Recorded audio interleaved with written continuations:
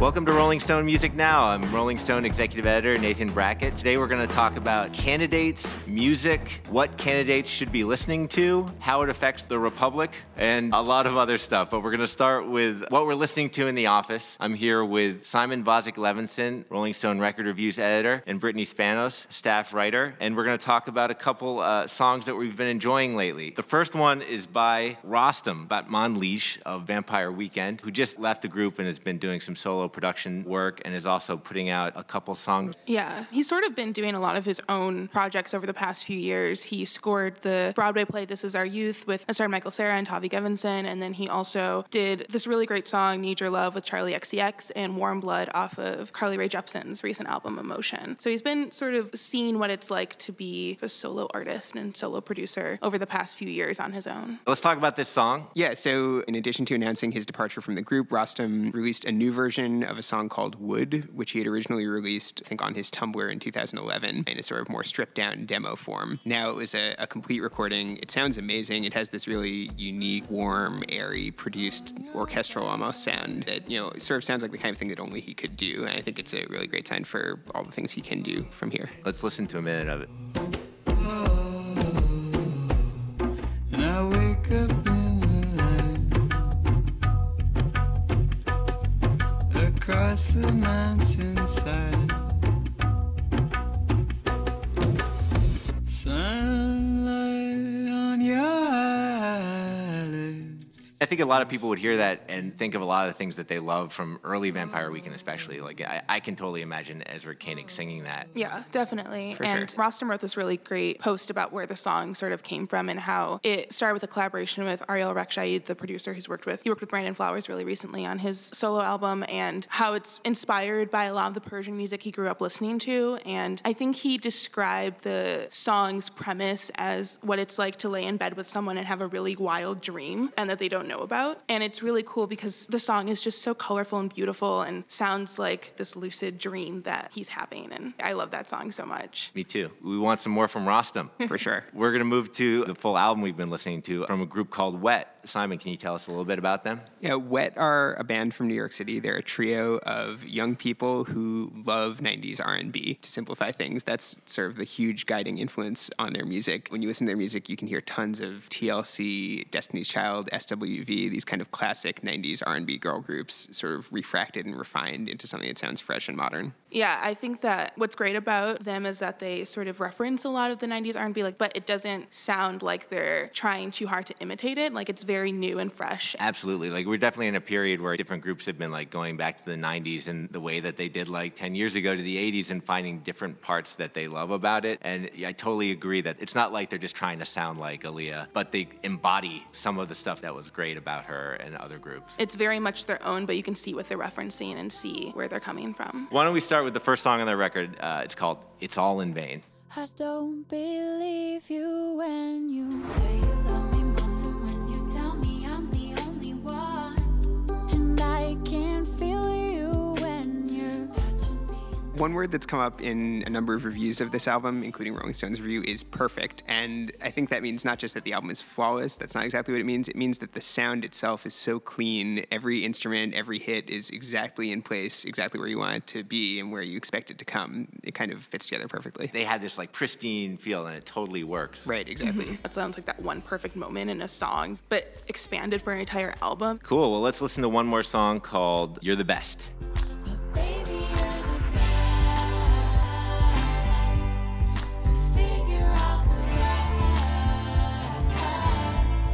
And maybe it's That one, especially within the lyrics and the harmony that's created with the singer's voice, of all the songs, I feel like that one stuck out to me the most with that girl group vibe sort of being harnessed in there. And it also kind of reminded me of a country song a little bit, or like a really old school like bluegrass or country song from like the 40s and 50s. Totally But the same emotions. Yeah. All right. Simon Vozik-Levinson and Brittany Spanos, thank you. Thanks. Thanks.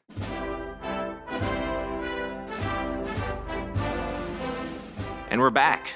It's an important time for the Republic. It's election season. A lot of the candidates are putting out their talking points. One crucial campaign talking point that I feel has been underexplored with a lot of candidates is their music taste. This is really important to the American public because whoever is president has a lot of sway on who gets Kennedy honors, who plays the White House, who we're going to be listening to at the inauguration. I mean, in a way, the commander-in-chief is one of the most important talent bookers in the country, so I feel like we need to take a hard look at all the candidates' music tastes. Luckily, we have David Brown here, who just completed a really exhaustive special report on the candidates' music tastes. You talked to a lot of them. You did deep research on their campaign playlists, on their musical history, what they listened to a few years ago, what they listen to now. And also, as part of a public service, we're going to have some recommendations for the candidates. And we have a couple critics, John Dolan, senior writer for Rolling Stone, and Brittany Spanos, RollingStone.com staff writer. Both of them are going to chime in as we go through the candidates and talk about what each of them should maybe be listening to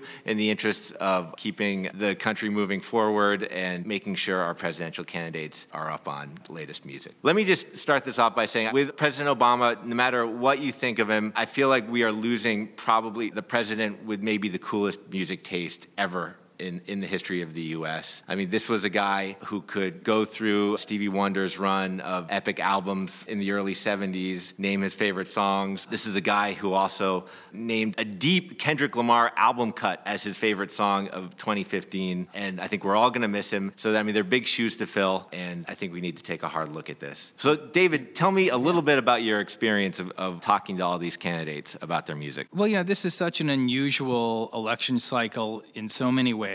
And the music has played a part of that. I can't remember a time when pop music, rock or hip hop, has played such a role in an election cycle. We've had it in the past, here or there, Jimmy Carter having the Allman Brothers play for him at benefits. But if you look at the connection this year, but whether it's Bernie Sanders once making a record, Marco Rubio tweeting that he can't wait for Straight Outta Compton to premiere so we can go see it, and on, every candidate seems to have this real connection to music or uses it in some ways that we just haven't seen to that extent in I think you can definitely say that this candidate class is maybe the most pop culturally savvy, music-wise, generation of candidates. All the candidates are either baby boomers who grew up with classic rock, which is obviously an important era of music, and you kind of had to be a music fan, even if you were a member of Young Republicans. You couldn't just shut out the world of music and pass. Maybe in the mid-20th century, you could get away by just going to a classical music concert. That's not the case anymore. Right. All these candidates grew up with music, grew up with records in their room or a hi-fi. And then you also have younger candidates, like Generation X candidates like Rubio, who are bringing a totally different flavor, definitely to the Republican Party. Why don't we just start going through the candidates and just taking a deep look at each of them? All right, let's start with the Democratic frontrunner, Hillary Clinton. David, can you tell me a little bit about her taste? Well, basically, she is the archetypal boomer rocker fan, and that's what comes through in what she's said in the past. I mean, starting with having Fleetwood Mac play for the Clintons twice. And she said in interviews she loves the Beatles and the Stones, very much of that generation. She grew up dancing to Supreme's records in college, at college parties. But, it's interesting that she hired an outside consulting firm to come up with a playlist for her campaign trail. Right. So, I mean, there are definitely people who don't like Hillary Clinton have certainly probably already said, actually, there's been a meme on the internet from Bernie Sanders fans saying, oh, Hillary isn't genuine about her music tastes. And people who don't like Hillary Clinton have definitely said, like, oh, look, she hired a campaign consultant to create her playlist where somebody like Donald Trump creates his own set list for his campaign rallies. Ultimately, she could be our commander-in-chief, so we have to take a look at the songs on this playlist. Can you walk us through a few of them? The recurring theme for her playlist seems to be songs about fighting and standing up for yourself. So you've got things like Stronger by Kelly Clarkson, you've got Believer by American Authors, Fighter by Gym Class Heroes. These kind of inspiring power ballad empowerment songs is sort of what ties it all together. Look, it's very savvy. This is the exact playlist she plays at every single rally. It doesn't fluctuate. It's sort of the musical equivalent of getting your message on point. And she's also called out some female musicians as kind of role models in a recent editorial. Right. Can you talk about a little bit? Yeah, she's given shout-outs to, everybody from Loretta Lynn to Lana Del Rey and Selena Gomez for being inspiring figures. I think she really does want to connect as much as she can with young women voters, which is actually actually suddenly becoming a problem. And let me say, it does sound like this editorial, just from looking at it, was probably written by a speechwriter. A little bit, she's saying, these women are the best at what they do, whether that's fronting a raucous soul band, writing hypnotic dance albums, unspooling intricate rap lyrics about female empowerment, or crooning ballads about heartbreak and young love, which actually sounds like it might have come from a record review section. Right. Did she hire someone at Rolling Stone to write that? Do we not know about that? Is that what's happening? I think it's probably pretty unlikely that Hillary Clinton is listening to Lana Del Rey's High by the Beach. Although I thought it was so interesting in that list, she left out Taylor Swift, which seems like an obvious person to include in that. Absolutely. Not quite sure why that happened, but it's true. You could argue the reverse. Taylor leans Republican. I don't really know. You could say if she was really trying to be non-controversial, she should have argued for Taylor Swift. Yeah. Right. Well, I'd like to throw this open to our critics a little bit. What kind of music should Hillary Clinton be listening to? Brittany Spanos, do you have any recommendations? I have a lot of recommendations for Hillary, but I have one specific song and one album. I think that she should definitely go for Confident by Demi Lovato if she wants like a good empowerment song. That would fit on the campaign playlist for sure. Right. Like that sort of sums it all up into one song. Right. And then I think that controversial opinion for her album recommendation, but One Direction's Made in the AM. It's inspired by classic rock. It's current. The kids love them. Right. So I think that she could lock into it, and also Yeah, they have the Fleetwood Mac vibes on there. They love Rolling Stones and like the Beatles and everything. So. Harry Styles has that Mick Jagger thing going, and she could probably relate to in some way.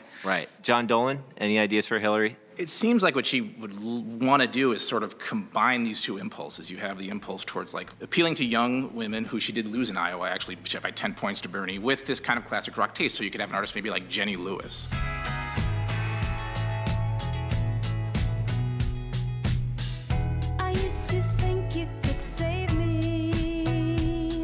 Or like Haim, who are combining great idea. New music with classic, with, they have a lot of songs that sound like Fleetwood Mac. So sort of just looking to sort of music that might actually speak to maybe like, a band like maybe Slater Kinney bands and women in their 30s and in their late 20s and their early 30s and kind of moving ahead a little bit and combining the things that she actually probably likes with things that might resonate with people who are a little younger. Absolutely. Okay, Chelsea Clinton, you have your ideas for Christmas. All right, let's just have a quick moment of silence for Martin O'Malley. He was a big Pogues fan.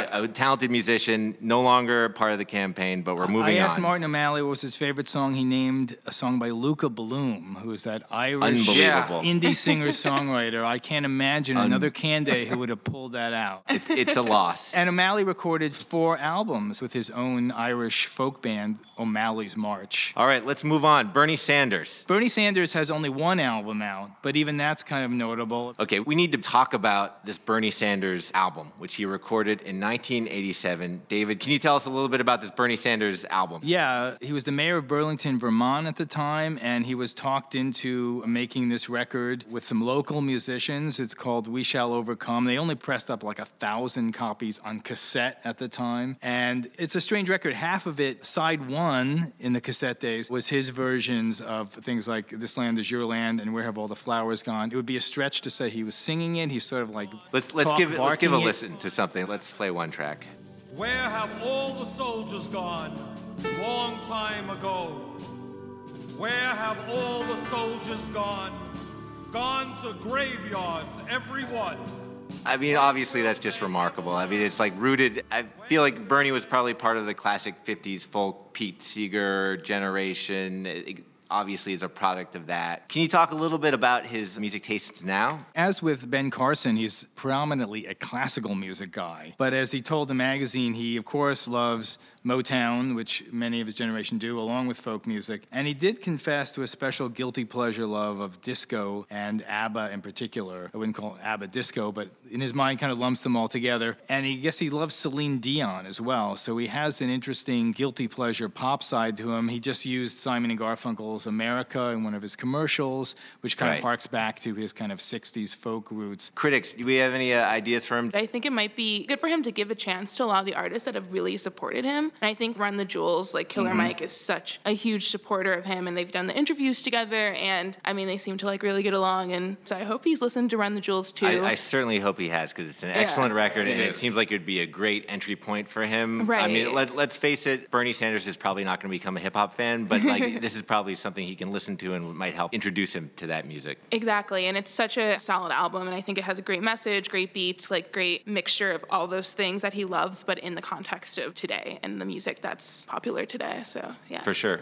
All right, let's move on to the Republicans. We're going to start with Donald Trump, whose music tastes seem very much set and very much his own. Can you tell us a little bit about them, David Brown? Well, he famously was quoted as saying he gave one of his music teachers a black eye or something in school because she didn't know enough about music, and it's a very strange How does story. that even happen? You kind of wonder if it actually did. But he does seem to pride himself on being very hands-on with music, picking songs like Brown Sugar for his campaign trail, for his rallies. They use Twisted Sisters, We're Not Gonna Take It. That is definitely his signature song, and you hear that at every rally. Right, he played Bruce Springsteen's Born in the USA at one rally to taunt Ted Cruz when there was the whole naturalization controversy going on. Right, which of course Bruce Springsteen I'm sure loved, considering the actual message of that song. But we're not going to get into that. When he's been spotted at concerts, Trump, he was spotted at one of the Roger Waters Wall concerts. Although He does go out. He left halfway through, so I don't know what that was about. Living in New York City, a lot of us have seen Donald Trump at shows. He was at the big Adele show in Radio City, which was taped for HBO. He definitely is someone who goes out to shows and catches a lot of the kind of the big name classic rock bands. Yeah, I saw him about 10 years ago or so at the Crosby, Stills, Nash & Young reunion tour where he was chatting with Salman Rushdie and Patti Smith, who were all sitting in the same area. It's a very strange sight, the three of them. This is not something we're going to get too far deep into, but a lot of those classic rockers have gotten back at him and have told him not to use their songs at rallies. Neil Young asked him to not play Rockin' in the Free World. And Aerosmith, even though Steven Tyler is a Republican, asked him not to play Dream On. And R.E.M. were not thrilled that he used It's the End of the World as We Know It. Let's see where he could go. Brittany Spanos, where do you think Donald Trump should go with his music tastes? I love the Twisted Sister song, We're Not Gonna Take It, is a song that he loves so much because he reminds me of sort of the egotistical nature of hair metal and 80s hair metal, just sort of super cocky, super into yourself. He's got some hair game for sure, yeah. So I feel like he'd probably really love listening to like Guns N' Roses and Poison all the time and listening to a lot of this hyper-masculine hair metal stuff. I wonder actually if Donald Trump, because he's of a certain demographic, is actually listening to Guns N' Roses. Yeah. I could see him totally loving them. Definitely some Welcome to the Jungle all the time. Yeah. It's so easy.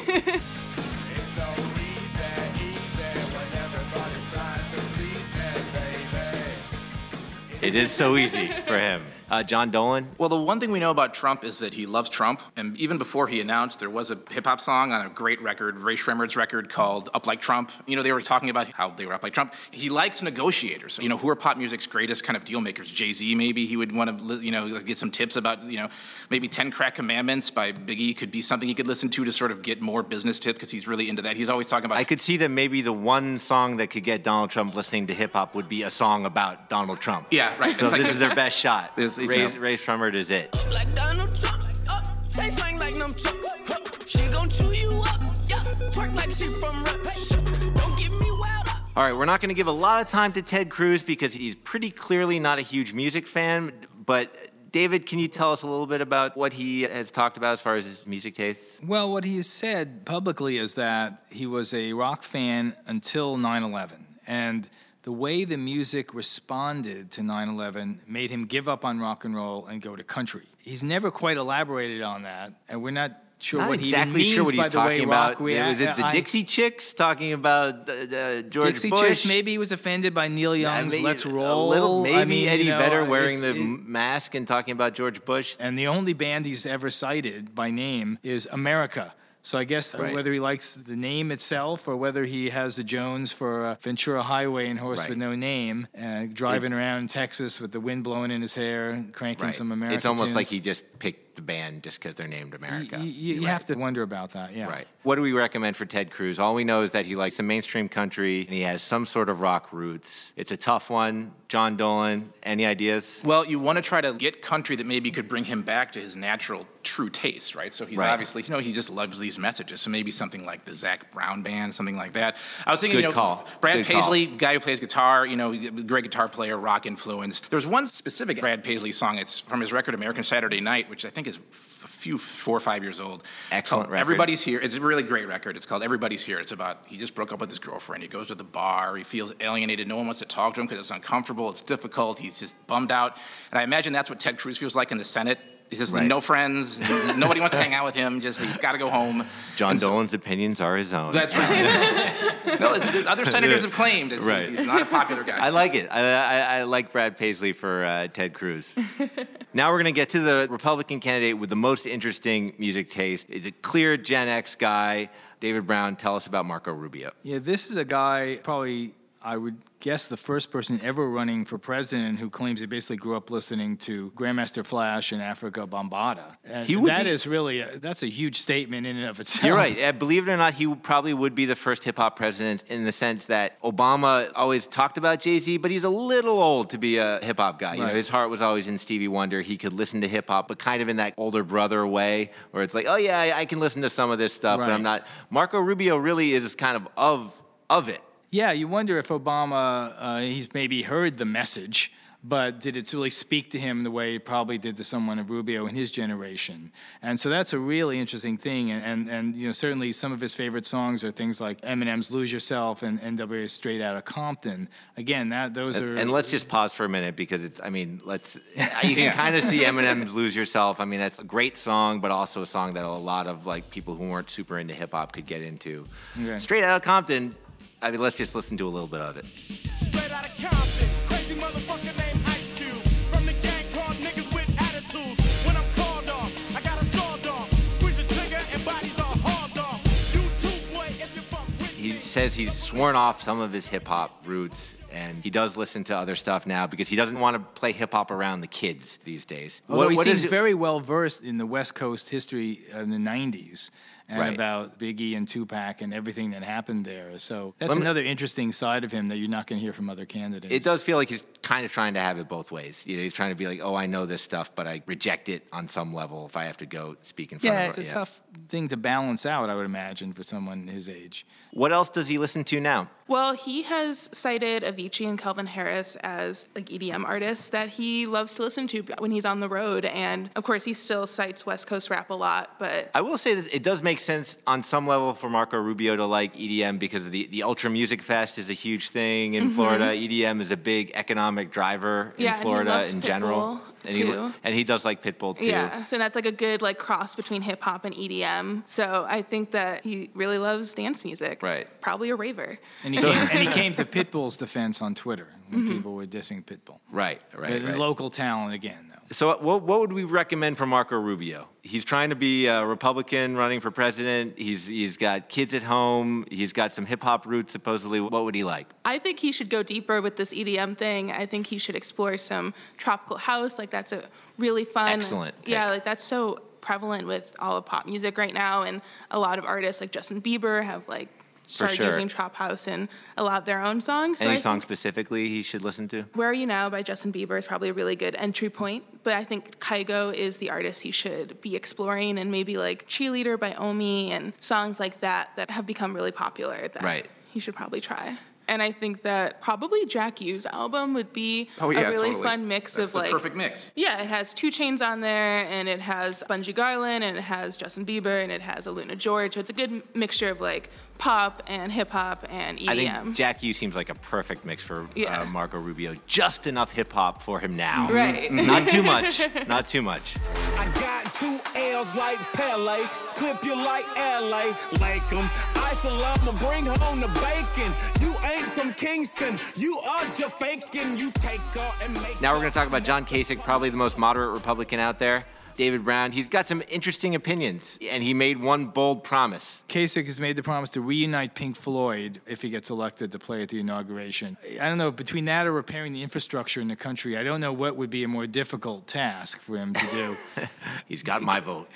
Brittany Spanos, any ideas for John Kasich? 21 Pilots put out a really great album with Blurry Face a couple of years ago. I think that the song Tear in My Heart is like a really cool, like throwbacky rock song, but With it's a like, broad, moderate appeal, Yeah, which I could see definitely. Kasich locking into. Absolutely. All right, we're going to end with 2 more pretty fascinating guys, music taste-wise. They're both Republicans. Ben Carson. David, talk to me a little bit about Ben Carson. He actually is a musician. He already has a musician past. Yeah, he played in the jazz band in high school, and he is a classical music fan, and his wife is even a classical pianist. He was a baritone sax player. He played the cornet and the baritone horn. Right. he would play Motown songs. Right. So obviously from Detroit, and he's a from city Detroit. with a great musical tradition. Grew up in the 60s. This is a guy who was born in 1951, was a tween and a teenager right at the peak of Motown in the early to mid 60s, and he was in the same city. But what's interesting is that even though he loves Motown, when you actually ask him about it, he'll speak very knowledgeably about the Four Tops and some of the other bands he likes. But his classical side really is what informs his love of pop music. He loves a big swelling orchestra and sort of the pomp and circumstance of that side of rock. Right. Which means that I was so surprised when I asked him what one of his favorite records was, and it was the Moody Blues, Days of Future Past, which first completely startled me, but when you think about it, it actually makes all the sense in the world, given he loves classical music, that he would love that kind of Ben sound. Carson's music tastes are a little bit like Ben Carson's political positions. Some of them are kind of outlier positions, but they're kind of interesting, somewhat compelling. The thing that really threw me about him is that he loves MacArthur Park, which is this kind of epic AM radio hit, often a punchline for a lot of people. It was written by Jimmy Webb. He was very specific in saying he did not like the Donna Summer disco version from about 10 years later. He still loved that original Richard Harris version that's 7 or 8 minutes long. He loved the different sections. He went into great detail about each of the 3 different sections in the recording. You know, it has 3 different parts. I think part 2 is just beautiful music. Just the way he also went into great detail about the instrumental break kind of in Gloria Gaynor's I Will Survive. So, it's I mean, kind of a musical surgeon's side. level of detail. Let's listen to a little bit of MacArthur Park. Spring was never waiting for us, girl. It ran one step ahead as we followed in the dance. Speaking of the surgeon, he would often play classical music during surgeries and grill his staff to name the composer. Wow. He put them on the spot. A tough taskmaster. Exactly. Okay. Even that All way. right. So Ben Carson, I would describe him as someone with some musical sophistication, someone with a classical music side, also loves some pop and rock, kind of a tough nut.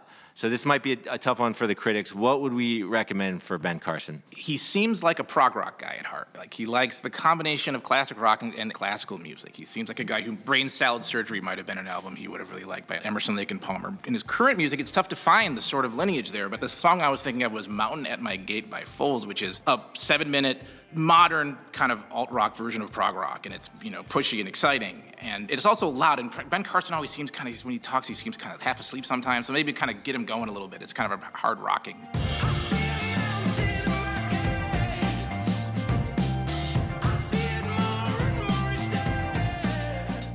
All right. We're going to end with Chris Christie, who is interesting for a presidential candidate because I don't think we've ever seen someone with this kind of monomaniacal fandom for one artist as we've seen in Chris Christie. He is a huge, huge, huge Bruce Springsteen fan. Right. David, can you tell us a little bit about this? It started when he was a teenager in '75. Some older friends took him to a Bruce show in New Jersey. He hadn't heard that much of Bruce's music at that point, he told me, and he was blown away by this show at Seton Hall University. He actually talks a little bit about that when you spoke to him for this. I spoke with him for the story and couldn't get him off the phone. After an hour, he was still going on about his favorite music, but a lot of it was Bruce. And Bruce spoke to him immediately, went out and got Born to Run, which was Bruce's brand new album. And from that moment on, he became this fan. He followed them through the 70s. He said he was so disappointed when the E Street Band broke up in the late 80s the first time around. He can go really deep. He was talking about overlooked albums. One thing that surprised me from your story is that he loves Magic, which is actually Springsteen's album about the wrongness of the Iraq War and George W. Bush. A very passionate record about that. He called out Radio Nowhere from that album. This is Radio Nowhere. Is there anybody alive out there? This is Radio Nowhere. I really like Magic. I think some of the songs in Magic are really special. Radio Nowhere is a lot of fun, and I think it's a relatively underrated album. That's his favorite later album. His favorite album overall is Born to Run. But I asked him, well, what about the later records? And Magic was the one he immediately went to. He loved, Girls in Their Summer Clothes and Radio Nowhere, called it his underrated classic of recent years. This is a new level of depth of Bruce fandom. We're going to try and be a little more original with Chris Christie. An obvious choice would probably be people who he's already heard, like Bruce spinoffs like John Cafferty and the Beaver Brown Band or Joe Joe Grishecki. But John Dolan, who do you think Chris Christie should be listening to? There was a record that came out last year by Dan Behar. He's in the band New Pornographers. He has a side band called Destroyer, and the record's called Times Square. The song's called Dream Lover, and it is an indie rock version of Springsteen. It's an update of Springsteen. It's a great record. It's other elements in it too. There's some Bowie, but the song itself, it's like it's on Born to Run.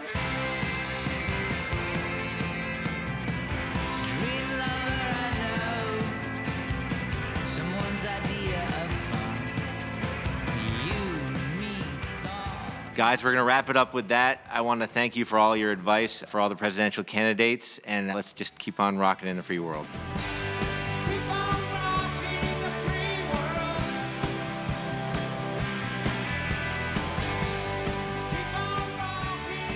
All right, we're going to talk about music news. I'm here with Rolling Stone music news editor Jason Newman.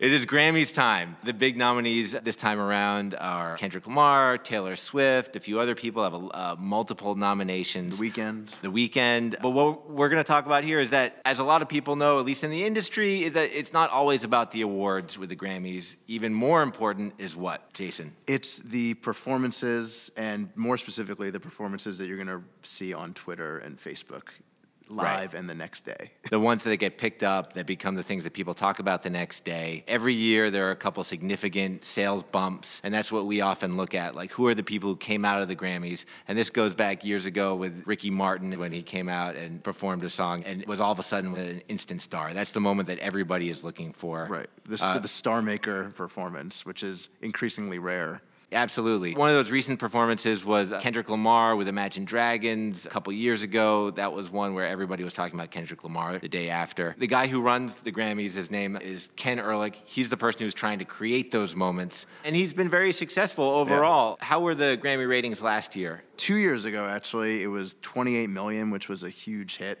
And then last year, it actually hit a 6-year low. Don't forget, a 6-year low means still 25 million people are watching your show. Right. And if you look at how many shows are actually garnering that rating that aren't the Super Bowl, essentially, it's still a pretty spectacular number. A few years ago, Ehrlich changed the formula for the Grammys. He put less emphasis on the awards, less shots of people at podiums talking, more performances. Generally, at the Grammys, they'll only give awards out to really just the top awards and a few others.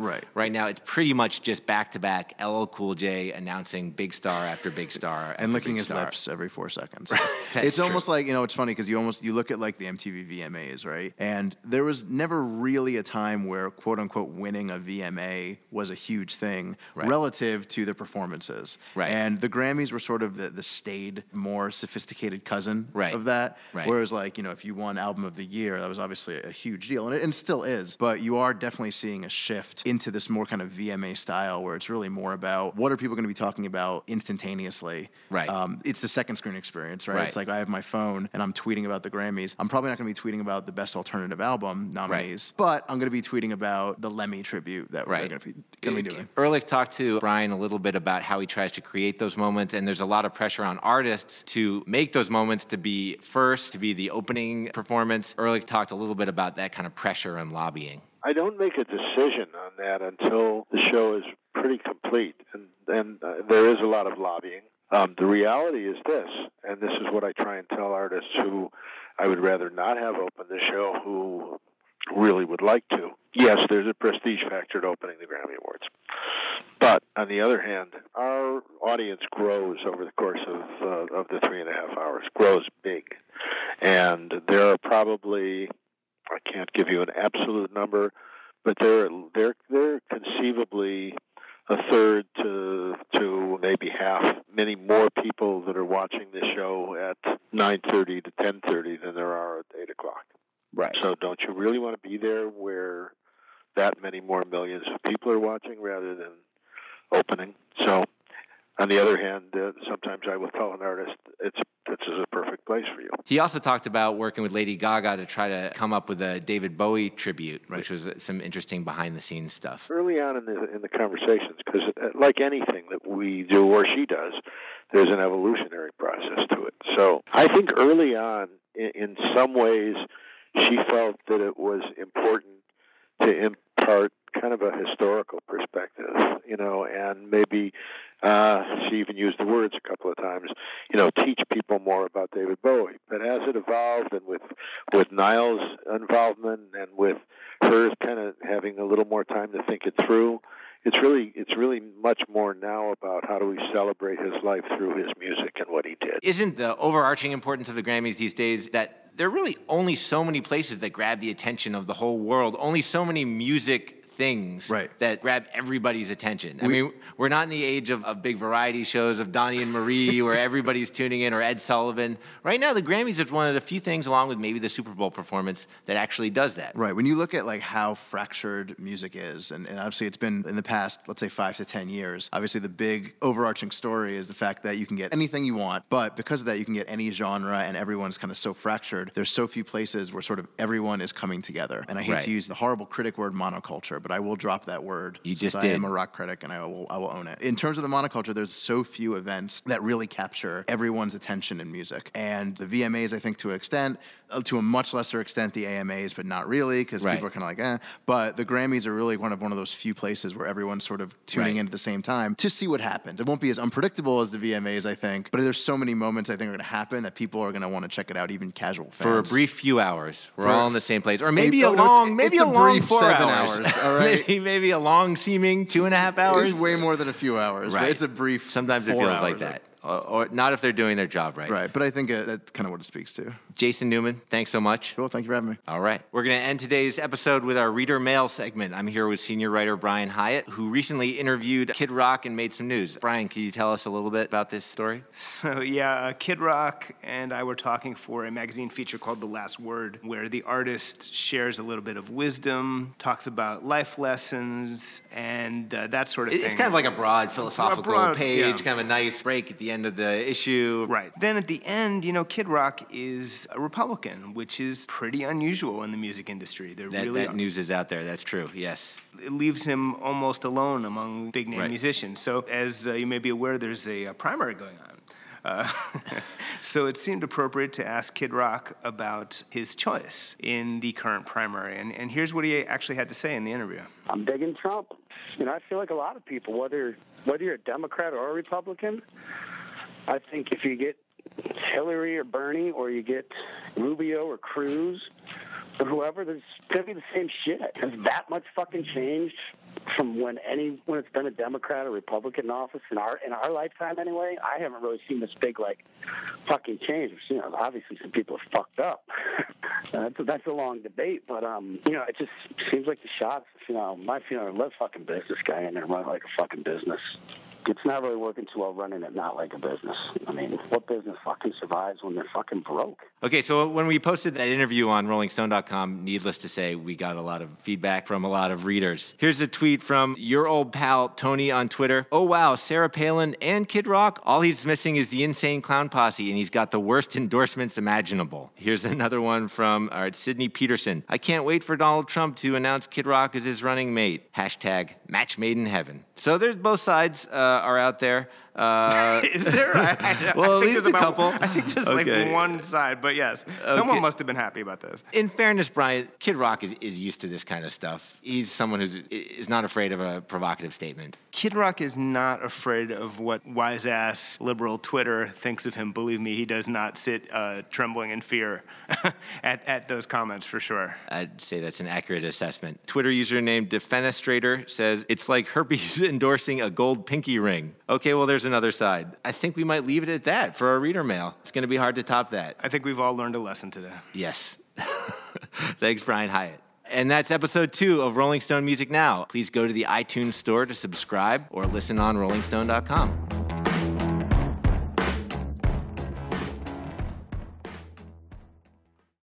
Welcome to Talkville, the ultimate Smallville rewatch podcast. Guest star Sarah Carter as Alicia Baker, although I didn't really work with her a lot.